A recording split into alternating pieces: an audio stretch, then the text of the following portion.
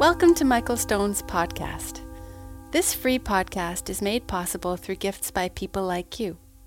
Please consider making a donation through the donate button on the website to help us offer unique audio, video, and text-based teachings on the internet and to grow this community library. Michael's teaching bridges the gap between inner healing and social change by synthesizing traditional spiritual teachings with the insights of the West. To learn about Michael's international retreats and workshops, please visit michaelstoneteaching.com. Thank you for your support.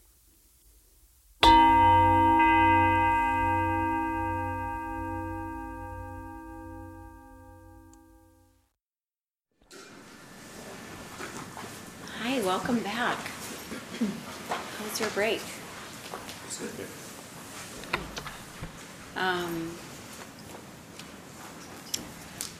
You'll see some handouts going around. There's a stapler somewhere in the building.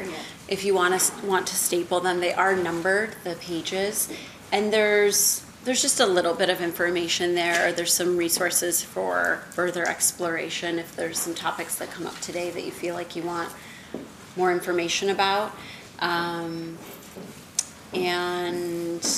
also, I have, if anybody is interested, I'm not going to pass these out because I don't want to assume that you would be interested, but if you're looking for resources specifically around sexual violence and embodied healing practices, I have some resources here with my nonprofit. And anyone who's involved, it's called the Breathe Network, anyone who's involved with the Breathe Network, while they very explicitly work with sexual violence and sexual trauma, they have a lot of expertise in trauma in general. So you can look through those resources, whether online or there, if you are curious about other healing arts practices that could support trauma healing. The other thing, I brought these, so whenever I do these, usually I'm doing these yoga trainings, and and sometimes they're longer, sometimes they're like a day to 3 days, and so I bring these pieces of paper that people can color or draw on. It's from an adult coloring book, which I guess just means maybe it's more complex patterns. I'm not sure, because it's like animals and flowers and very sweet things. I usually bring them to my yoga trainings as a way for people who feel like the content starts to get a little bit too much or they're getting activated, as a way they might be able to pull their attention back a little bit and resource themselves by even like tuning me out a little bit and doodling or drawing. So I brought those, but I felt like as meditators, you may be able to just pull your attention back with your own kind of internal skills. But they're here, so if you want to grab something during one of our breaks this afternoon, feel free to take them and feel like you could draw or write notes or do whatever, or bring them to a young person who might appreciate them even more. Before we get into things, were there any questions that came up during the break or earlier in the morning that you would like to ask now? Or comments? I have a comment. Yeah.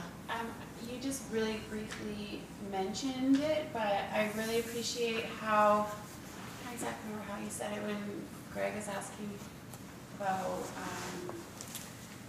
other people surrounding trauma survivors, how he was more going along the lines of accessing resources for his own healing, but you mentioned something along the lines of just like noting the communication styles between them and the trauma survivor. And in my experience, I've had cancer a few times throughout my life, and I actually kept it a secret for a couple of years when I was 20 because I really didn't appreciate the way that people changed the way that they treated me afterwards. I felt really inauthentic. So that I just really wanted to bring that to light, that is, and it goes along the lines of what you were saying with like asking, like, how does this feel, or checking in, like how you're treating someone. You know, you were talking about like having the hand on the back, but even just in communication styles, I think is really important. Yeah, thank you for sharing that. It's so important because depending how people respond to disclosures of any kind of experience, it can influence your choices about whether or not to continue talking about those topics with people. And if your experience is that the response was inauthentic, or that you felt like you were being over attended to, or people were being over cautious with you, you might want to actually draw a little bit of a boundary and keep that information to yourself, which completely makes sense. So it is so important to find a way to communicate with the people, I think, that are in your life in a way that allows for the conversation to grow and to ebb and flow and to check in, and to invite the person in your life to, ask them questions like, how is it when I check in with you? Does that feel good? Or do you want to kind of lead those conversations? And I'll be receptive when you want to bring it up. But sometimes people do appreciate like their partner or family member checking in with them from time to time. How are things going? I know it's been a couple of months, or it's your anniversary of your diagnosis or your assault or the loss of your loved one. And then wait for them to let you know if that feels like it's helpful or harmful or just less helpful to them. So yeah, the communication is important, and the person who's navigating the trauma, their experience is always changing, and the relationship to the experience is changing. So what worked for them in the aftermath of something sort of traumatic may not work 3 years later or 10 years later. So I think it is like an ongoing conversation the survivors having with themselves around how they relate to the event or experiences, but then important that the people who support them are also engaging in that ongoing conversation and not making assumptions about how they feel about it based on how they felt a couple of years ago or even a couple of months ago. I remember I essentially asked my parents to check in with me on my anniversary, because they became very silent in the days leading up to it and the days afterwards. And it seemed to just further my sense of isolation. And then it would be like, oh, wait, do they not remember? That was the first thing, like, I can't believe they don't remember. This is such a big deal. They must have forgotten. And then it was more, no, they've definitely remember, which is why even though they call me a lot, they stopped calling for like the 2 weeks around that date. So I just asked them if they would start calling me on my anniversary. And I was like, I know that that's really intense for you, but I'd love for you to try it, because it would really help me to know that that this is a big deal. And I've got a lot of tools and resources. So when you call, if I'm not in a space to talk, I won't answer the phone. And if I am in a space to talk, I'll answer the phone, and it'll be really great for you to hear your daughter's voice. So sometimes it does require that communication and asking the person, of course, what they need. And we don't always know how to ask that. So sometimes the person who's going through it has to, unfortunately, kind of guide the people around them. But there can also be some empowerment in asking for what you need from other people. And especially empowering when they deliver on your ask. So thank you for sharing that. Any other questions? Okay. So my parents probably won't listen to this recording, right? They've actually stopped calling. So it's one of those things where I'm like, do I want to do the like check-in again and do the gentle reminder? Is it worth it? Do I need it anymore? Maybe I don't. So it's definitely a process. One of the things that is so important to remember about this work with trauma is that we're coming to it with a foundation of believing in people's innate resilience, and that we believe that people are innately whole. I think there can be a way in which we can question people's resilience. We can approach them as if they're broken. And trauma in and of itself can make people feel like a little bit broken or a lot broken. Like there's parts of them that they no longer have access to. or they're not in control of themselves. So what is so wonderful about any sort of holistic practice, whether it's meditation or holistic body work or naturopathy or any kind of medicine that kind of sees the whole person and all of these parts of themselves, is that it's going to give somebody greater access to their fullest sense of self, and they don't have to be compartmentalized. And when they're getting holistic care, their care provider acknowledges that they are a body and a mind and a spirit, and all of these things are influencing each other. And when we're working with one realm, we're also influencing those other realms as well. And it's important because if we approach people seeing them as a whole person, seeing that they have this innate resilience, it allows them to have, I think, like a vaster sense of their own experience, and maybe see their experience from a bigger perspective, or a larger, wider perspective, in the sense that I think for some time in the period after trauma, a person could navigate the whole world from that place of being a trauma survivor, and that makes a lot of sense, and that's part of the process of rebuilding and repair. But it can be very liberating when you can start to see that there's more to you than the trauma that was done. Or there's more to you than the illness or the experience of sexual assault. But it can also take some time to get there.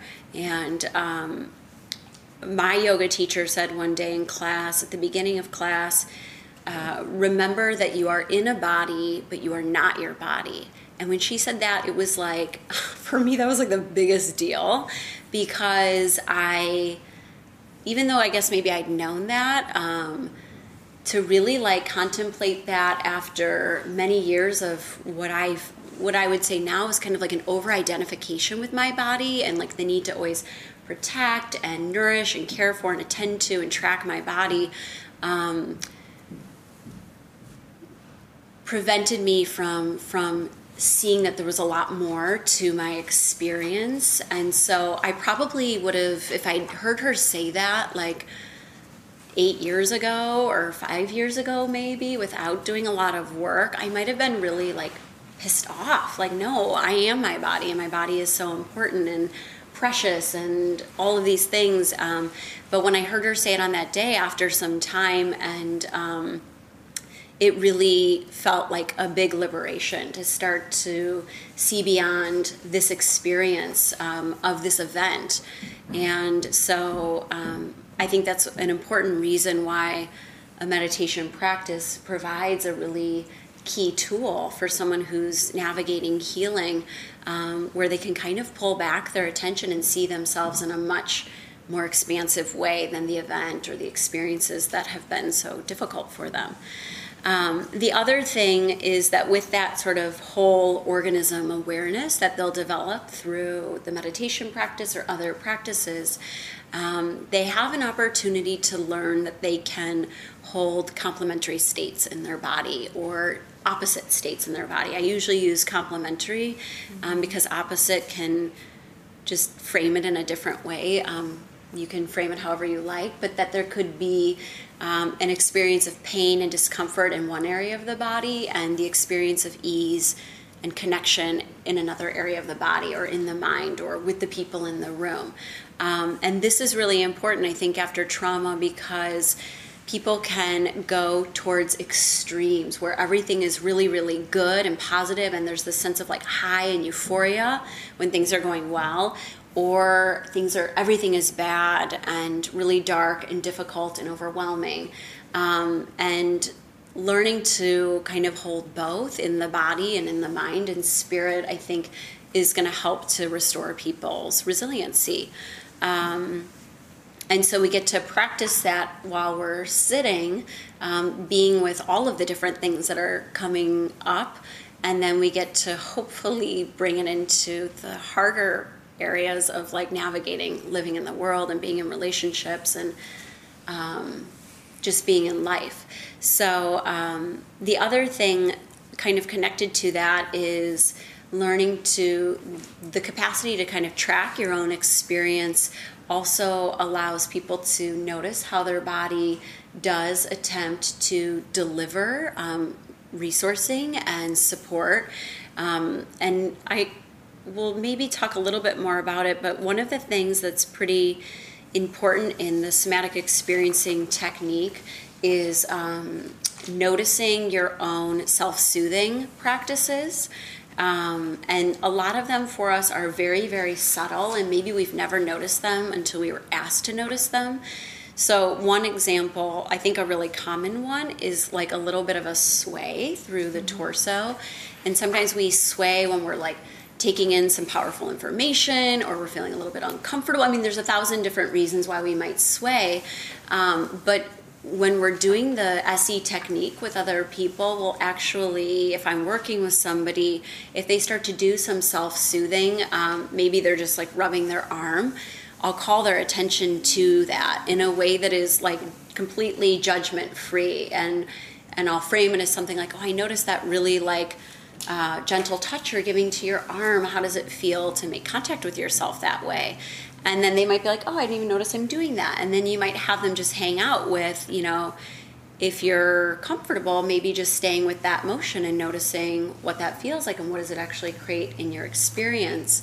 And so seeing that there are these ways in which our body is attempting to deliver us some self-soothing and some support, and not shaming them or feeling weird about them, because sometimes people we have, I don't know, like a bizarre expectation that we should always be like constricted or sitting up tall, or that movement isn't natural, or that any of these techniques are bizarre, but they're totally not. And they're cool ways to notice what the body's doing for us. And then it's interesting to go, okay, so what about right now is making my body want to do that self-soothing technique? That's like another step, and you don't have to take that step, but it can be interesting too.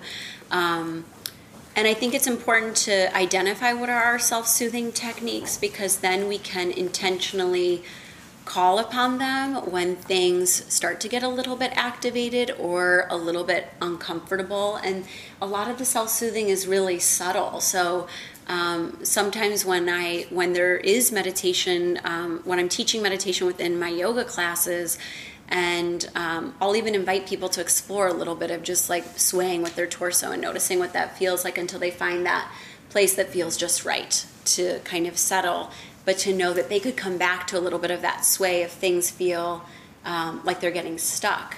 The other thing that's cool about those tools is when there's other situations outside of the practice where there may be some discomfort or agitation or fear, if a person knows what their techniques are, they could actually use those in those other environments. So, for example, going to the doctor, for a lot of people who've experienced trauma and the whole spectrum of kinds of trauma, there may have been a doctor involved or a nurse or a medical provider at some point. And it can be a place where people's traumas get triggered. So I know, like, whenever I go to the doctor, any kind of doctor actually, I wiggle my toes like through my whole session, whatever is happening. It's like the dentist, the gynecologist, there's just a lot of toe wiggling that happens. And I'll even tell them, particularly like the gynecologist, because they're closer to my toes, like, oh, just so you know, everything's okay, but I will wiggle my toes during this process, because that helps me just stay in my body, because I know that if I don't keep just like a little bit of awareness, that I could easily leave. Like during a pelvic exam, I could go away very quickly. So, and I want to stay. And that little self-soothing technique for me is really helpful, as is just like swaying. So just something to notice even as we're here together, if there are little things that you do, that it's really cool that your body is like, oh, I want to comfort you from the inside out. Your hand was up. Yeah, I'm thinking about fidgeting. I was just going to ask that. And what is the difference between self-soothing and, because agitation, there's visual cues for agitation that I see in fidgeting that isn't really soothing. Yeah. I think it's really person specific, Right. so you'd have to be in conversation with the person. And there is a lot of shame around it. And it's, again, this expectation that we can all sit still, particularly like this idea that children could sit still in a school for a full day, that they wouldn't be fidgeting or acting out is kind of bizarre. So with my work, again, one-on-one with somebody, I'll just be curious about the thing that they're doing. And sometimes they're reporting back about its effect on them, give some clues about where the self-soothing is coming from, or why it's coming up. Why is the fidgeting coming up? Yeah, I think that's the key, is the awareness, because I think people fidget without the awareness. Yes, yeah, and so calling their awareness to it is really, really cool. Without going, stop. Yeah, and even sometimes we'll call their awareness to it and ask them to slow down the movement and see what that feels like, how it changes things, or speed it up. Usually it's a slowing down. And one of the reasons we do that is because trauma is like a really intense experience where like time gets very compressed in a person's mind. So a lot of what we're doing in the somatic experiencing technique is kind of stretching time out again, because otherwise if we keep it really condensed, it's too much to process too fast. So we stretch it out and work with just little bits and pieces incrementally, and even like slowing down motions. If I see somebody going like that at some point while we're talking, and that's like a consistent pattern in the way that they're, describing their experience, I might have them slow that movement down a lot. I might have them make it really, really big, explore standing, explore other movement with it, and some very interesting things will emerge. One of Peter, like he's my pal, one of Peter's ideas is that there are these incomplete motor processes that the body remembers, and until we're able to successfully complete them, we may be navigating a lot of post-traumatic stress symptoms. And so even though we're not able to go back in time and undo the things that have occurred or the way that they went, the idea is that the nervous system doesn't know if it's happening in the past. It experiences it as this is what's coming up right now. It's almost like there was a pause button in a way during the traumatic event, and we're unpausing it and we're renegotiating how it went. And for many, many people, and you can look at his books and the research around it, that renegotiation process, even though it doesn't undo the past, can help to significantly reduce people's symptoms. So it may be, the renegotiation could be saying something that you wish you had said. One of the techniques is to have, he'll call it like a benevolent protector. So being back in that space or that experience and imagining there was somebody else with you, and it could be your adult self is now with you as a child while you're going through that, or that when you're in the doctor's office, your best friend or your partner was sitting next to you, or you said something to the person who harmed you that you wish you'd been able to say. There's a lot of different ways we can renegotiate it. Sometimes it's very fantastical, like if you could have any superpower as you're back seeing that scene, what would be the superpower you would have had, and then letting the person go with that. And when we start to go in that direction, it does seem to activate a lot of unprocessed emotions and imagery and thoughts and behaviors, and it does seem to have this way in which a person is able to have this kind of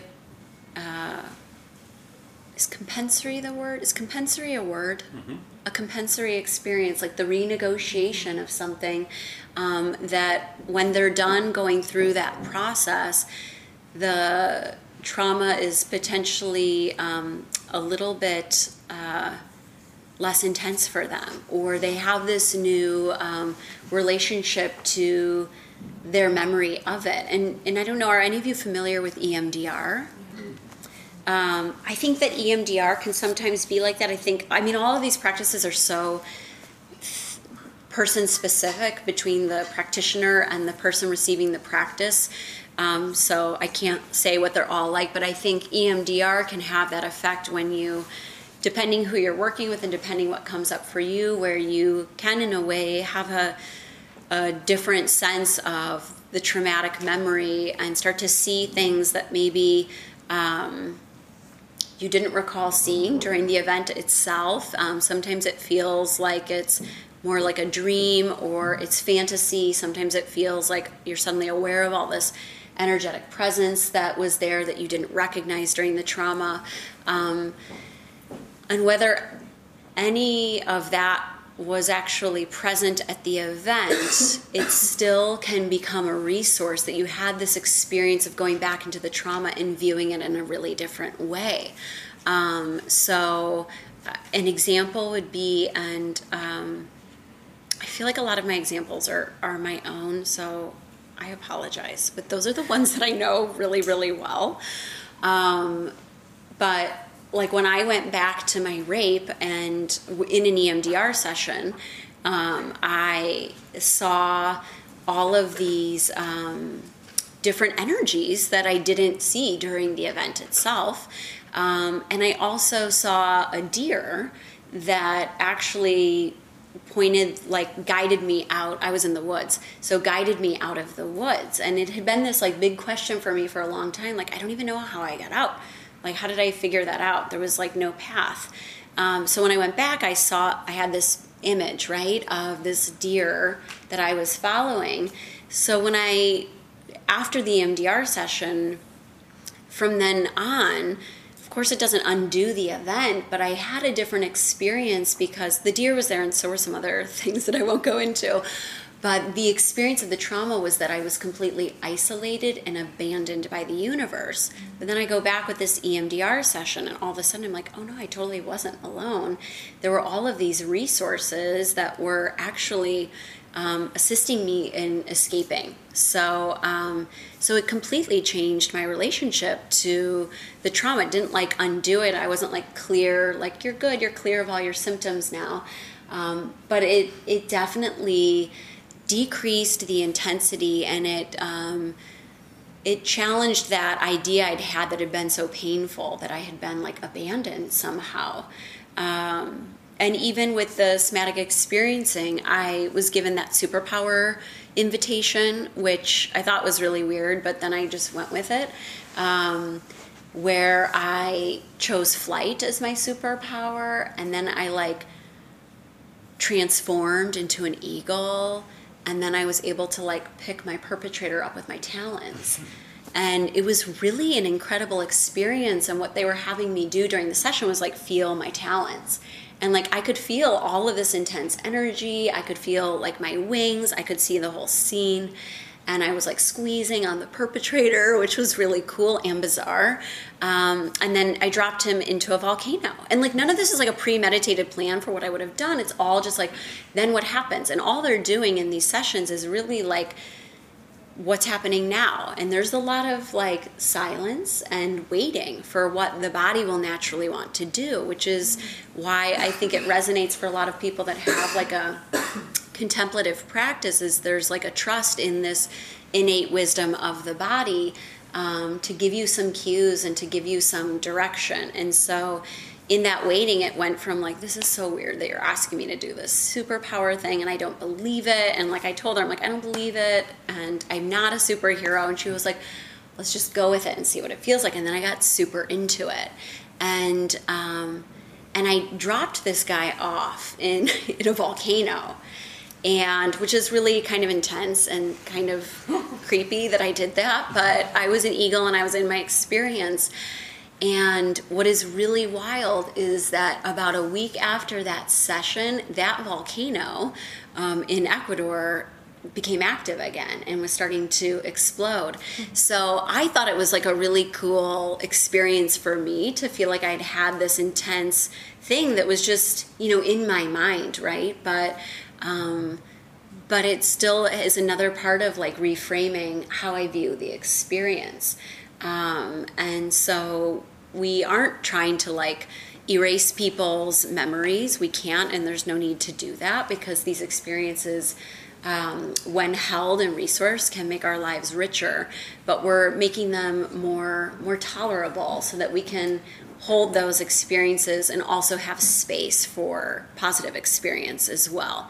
And I think you said this in your podcast yesterday, when I was listening, when we like numb ourselves to, like we don't want to feel, we maybe don't want to feel anything negative, so we're like really trying to only feel the positive. It becomes really hard. If we're numbing ourselves, we are going to actually end up missing out on all of it. We don't get to pick and choose necessarily that will be available to these kinds of experiences and unavailable to others. If we put up that boundary, it doesn't really let anything in. So learning how to like build a body or organism that can hold all of it is really, I think, what meditation offers, as well as some other practices. Any questions? Just a comment. Yeah. I find it so interesting because historically, when someone's coming to emergency with trauma stuff, we talk about it, and then we talk about it, and then I'm thinking about firemen that come in that are rescue burnt children, so they would come and see us, and we would talk to them about the experience, and then they'd come back next week, they'd talk about it again because the child had died or whatever. And now they're sort of saying that we probably made it worse in some ways because we put the pathway down, the neural pathway, because that's put down by intensity and the volume of the same thing going over and over. And this would go on and probably push them further into post-traumatic stress disorder. But in fact, if something like that had been used, where they're empowered, where they have a different ending, where they're in control of the end, it doesn't change what happened, how much better we would have done, because these people are still affected 10 years later. Yeah. They still have them coming back, still talking about the event. Yeah. And still actually, strengthening that pathway of trauma again. Yeah. Every time because it's real to them. They smell the burning flesh, everything is real to them. They're so specific in what they tell you. Yeah, and the senses are very heightened during trauma. So that can be a real trigger for people because they have such a strong sensory memory of what was happening during the event. So if they're walking down the street and they smell something, or they hear a song, or there's a texture or a taste that reminds them of the trauma, it can be a real trigger, but also that sensory awareness can be used as a resource once they figure out where their sensory strengths are and what sensory channels are resourcing to them. I know a lot of I used to work in hospitals as a medical advocate. So when somebody was sexually assaulted, and they would report to an emergency room, then I would get a page and go and meet that person there and go with them through the process. And we would bring them sort of like a self-care toolkit, basically, that had some essential oils and sprays. It had granola bars. It had juice and water. We had this thing in Chicago, scarves, which would work probably in Canada too, because it's cold. But there was a woman who started a group called Threads of Compassion, and it was a nonprofit, and people would just make scarves and send them to her. And then she would distribute them to all the rape crisis centers, and we would bring the scarves to the emergency room because it was usually freezing in these hospitals, and the survivors usually just wearing one of those little gowns. So that would be another thing, a tactile thing that they could hold onto, or they could wrap around themselves for comfort. So the senses can end up being really powerful and useful for people. And for the work with children, Peter's done a lot of work with kids that, again, years later, renegotiating traumatic birth with 3, 4, and 5-year-olds, and you can watch these videos and see what he's doing with them, and it's very, very limited talk. It's a lot more of him attuning to different like behaviors that they're exhibiting through their body and drawing them out a little bit. So people are very, very resilient. I have a friend who works with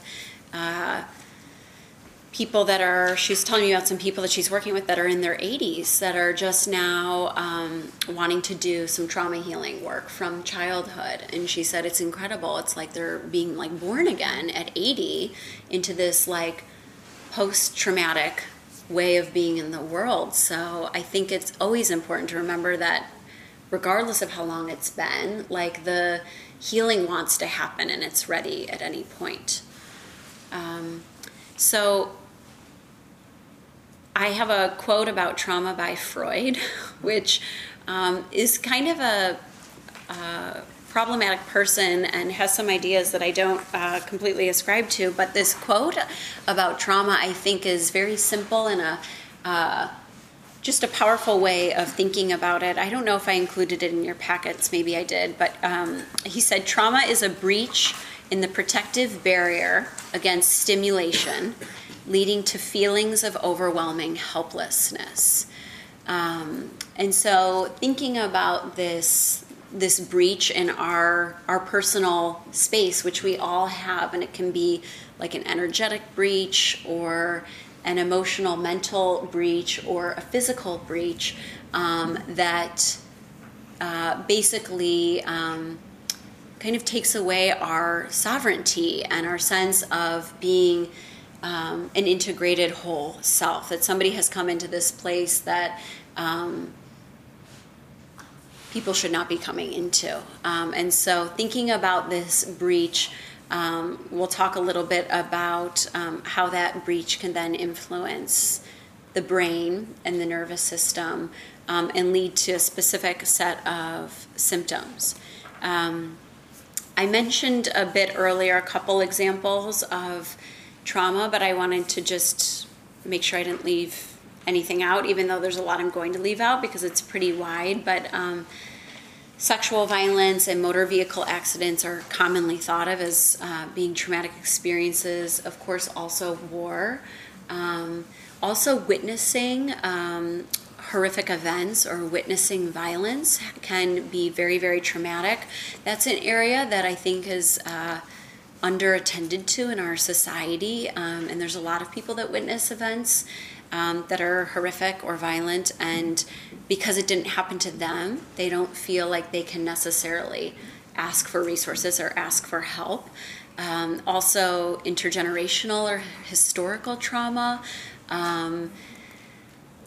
surgery, emotional neglect and verbal abuse, birth trauma for not only the baby but also for the parent or parents, and the unexpected loss of a loved one or just the loss of a loved one can be traumatic. So even though we try to I think like minimize some of these things or normalize them, something like surgery. I just read some, I don't know the number. It was like hundreds of thousands of surgeries are happening every year in the United States. There's a lot of surgery happening.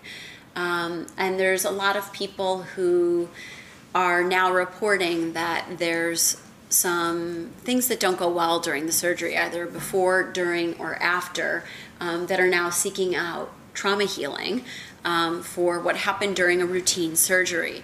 And I think what is interesting about that realm is that a lot of these surgeries or procedures are, freely entered into. We're doing them because they're going to promote maybe greater health, but it doesn't mean that they still can't have a negative impact on us or go very poorly and require some additional resources.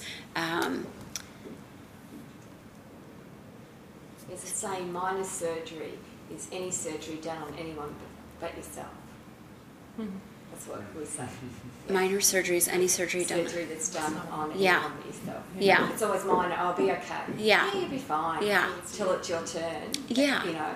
The doctors, they're the worst. Yeah, and it's interesting because it's like the body wants to protect us at all times, and it doesn't want to be opened up. It doesn't want to be cut into.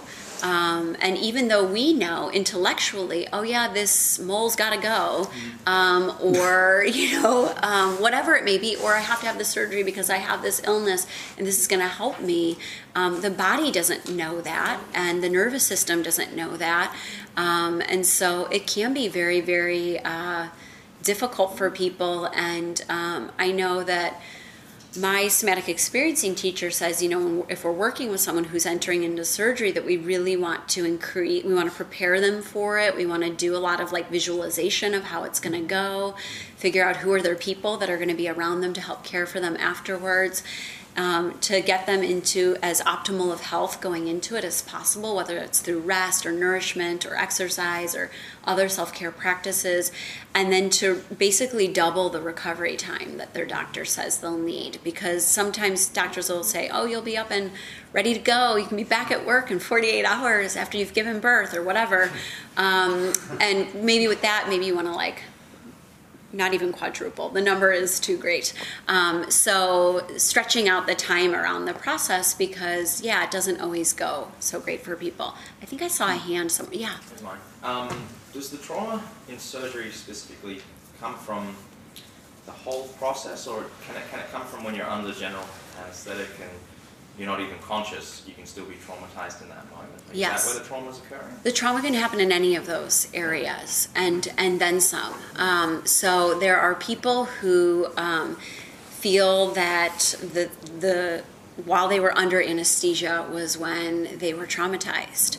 And so there is research out there. You could look up probably just like somatic experiencing and surgery, and you might be able to find some resources around it. There's a section in the training, there's almost like a day in the training that's dedicated to surgery.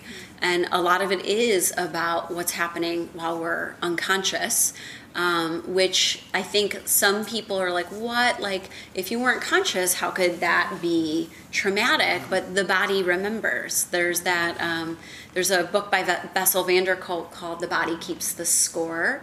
So conscious or not conscious, we do have a bodily memory of being opened up or violated or whatever may happen. So there's ways in which different kinds of therapists and practices will work with somebody to go back to that and to recreate that scene in a way that allows them to feel like they were more supported and decrease the sense of it being a traumatic experience.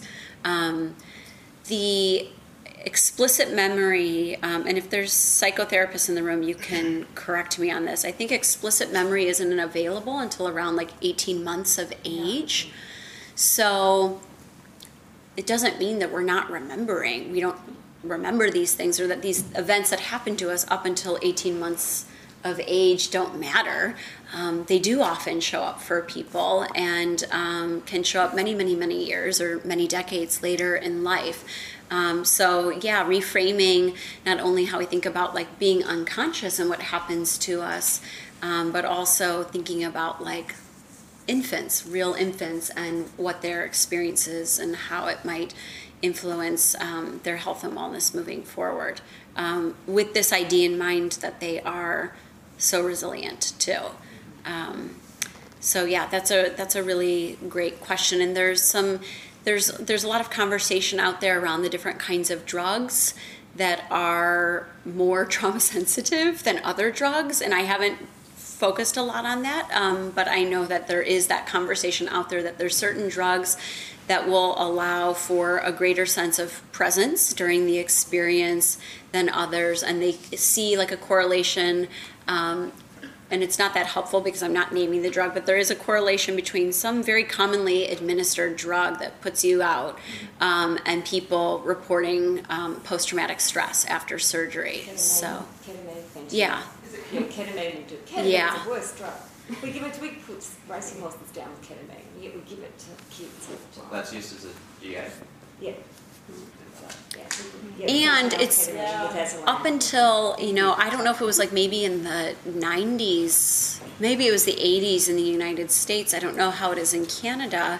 But babies weren't given any like anesthesia for medical procedures.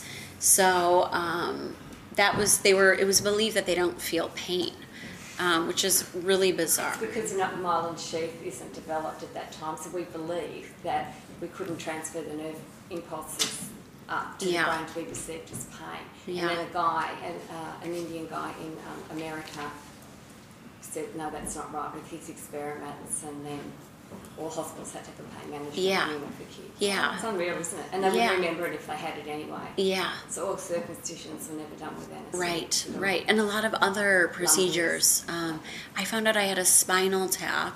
Yeah. And I was like, oh my God, I can't believe this. And I'm asking my mom all these questions about it. And then she's getting kind of like worked up about it, feeling like I'm asking too many questions. And now am I questioning her parenting and her choices, which I wasn't. And I was like, that's a really big deal, Mom. Like, and I'm of course like, oh my God, I'm kind of overloaded right now. I think I'm having like a reaction to this event. And she's like, well, don't worry. We didn't use any anesthesia. So you didn't really we had the best doctor we could get. He was so good. He didn't even need to numb you before that process. And then I was like, I just finished my SE weekend on surgery and anesthesia and postnatal care, and I was like, oh my God, this is even worse than I thought. And then I'm like, wait, maybe everything that's wrong with me is because of that, but it's not. But it was just like it's an interesting thing. So that's the interesting thing about doing some of those kinds of trainings is as you're listening, you're like, oh wait, maybe that's me. That's kind of me too. That one too. That I have all of these.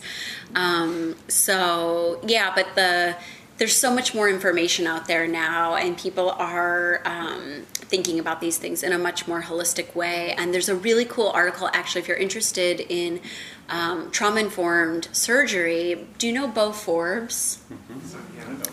Yeah. Bo Forbes, B-O. Maybe I put her on your resources list, Forbes. She wrote a really incredible article about going into surgery in a very present and trauma-informed way. She's had a lot of surgeries, and a few of them didn't go very well, and a few of them were actually harmful, and she had to go back in and have more surgery to undo what was done. But she wrote this really long article on entering surgery, doing a mindfulness practice around her surgery and its impact on how her recovery went afterwards, and how powerful it was for her to work with a team of medical providers who would actually support that kind of mindfulness around surgery. So she's trying to do some work to bring this knowledge more and more into the medical field, which is really, really cool. So I want to share a little bit about some of the statistics related to trauma and childhood trauma in particular, because again, we can sort of think that it's just a couple of events, and maybe we don't know anyone who these things happen to. We've heard that it's out there, but we don't know. People in our yoga classes or meditation practice or immediate community have never told us they've experienced any of these events, so we might assume that they haven't happened.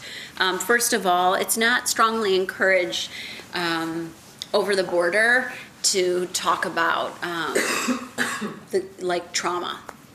And the things that have happened to you. It's usually these kinds of things, you're encouraged to kind of keep it to yourself and toughen up and be independent and move forward.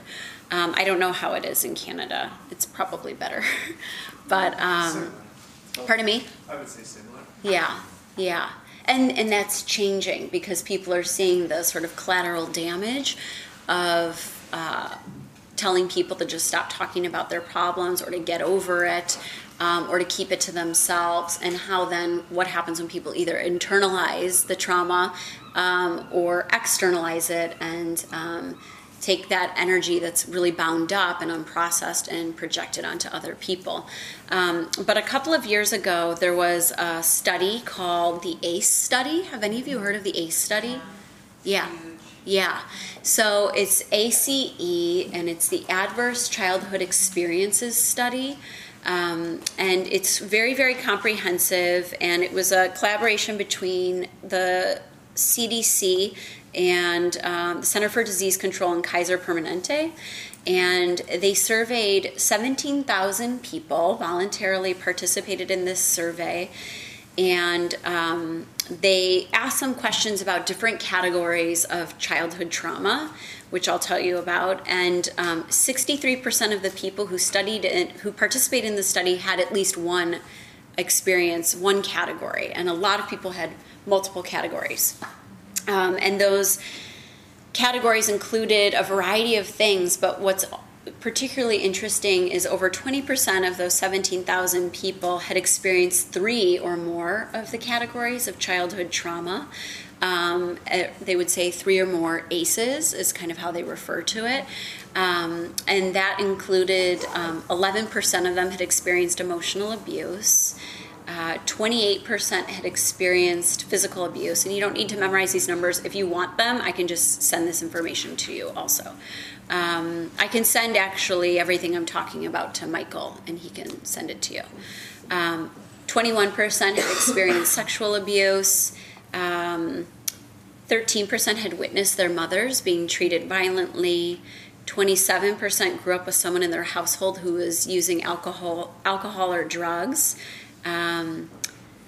20% grew up with a mentally ill person in the household, and there's a number of other ACEs that they identified. And what's interesting is that they found that the ACEs accounted for anywhere from 1/2 to 2/3 of serious problems with drug use in the people that they had surveyed, which is why it's so important when we're thinking about addiction to also be thinking about trauma, and that people who are working with addiction have a strong understanding of trauma and are exploring what may have happened to the person that would have led to the development of the addiction.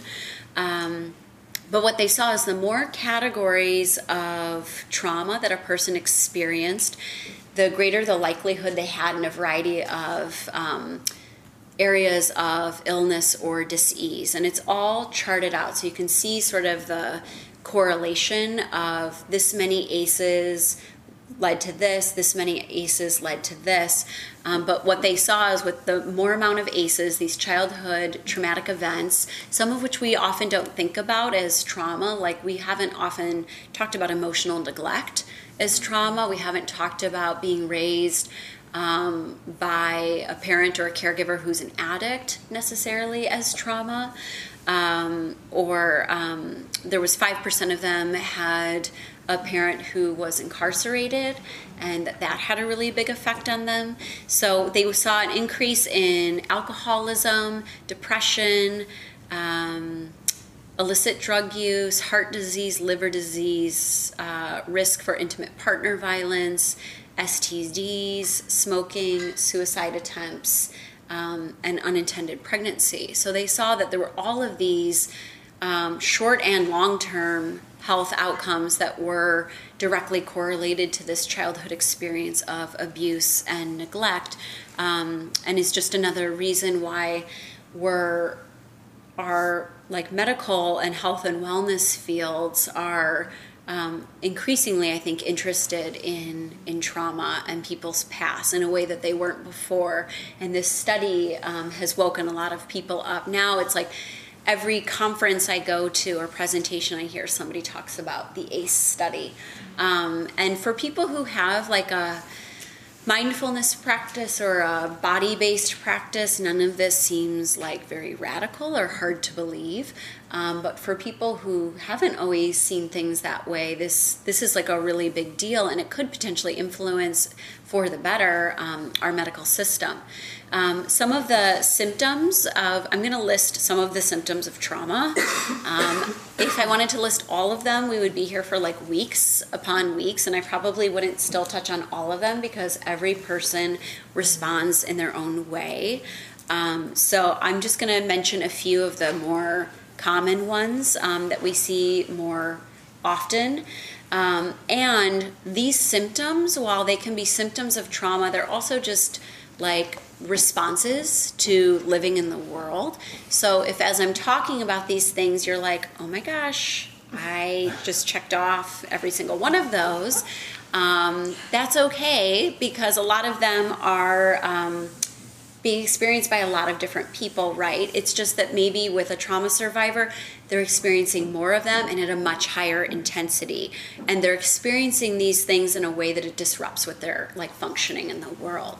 So there may be a lot of people that have, like one of them is chronic lower back pain is really commonly seen in trauma survivors, particularly people who survived interpersonal violence. But there's also a lot of people in America with chronic lower back pain from like being in a car or being at a desk or being on a sofa all of the time.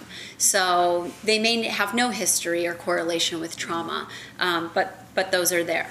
Yeah. Just before you start, like, Yeah. What's your view on as far as like the types of trauma, and like does it matter? Do you look at that, say someone that's witnessed, you know, a mass murder or something, compared to someone who was just neglected emotionally or something like that? Well, yeah, it's really person specific. So, But you just treat them. It doesn't like. I would just treat them respond as- to whatever it is that they're presenting with. And of course, like, yeah, knowing their story and what the meaning is attached to the story is definitely important. I wouldn't just say like, I want to know your symptoms, but I don't need to know anything else. Yeah. Because a lot of the like re-empowerment and renegotiation and understanding of those symptoms as really natural responses to what they went through is more easily identified when we do know a little bit about what happened. Mm-hmm. But it doesn't, like, I just hear arguments of, like I was saying, it's someone's going to suffer more trauma than someone else. Oh yeah, You know this is. what I I'm so glad you're saying this. This is like my favorite topic ever. In my opinion, I'd like to go, okay, sure, you should know about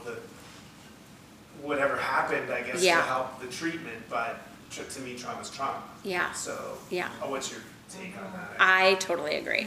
I think that we've created a hierarchy in our understanding of trauma, which has like neglected a lot of people's needs and leads to a lot of self-blame and shame of, well, I didn't go to war. All I did was have like a really terrible surgery, and so why am I so messed up? It could have been so much worse what happened to me. Or we see with like people who experience sexual violence, maybe they were being sexually harassed, and it was verbal sexual harassment, but there was never physical contact. But they have all of the same symptoms of somebody who maybe was raped.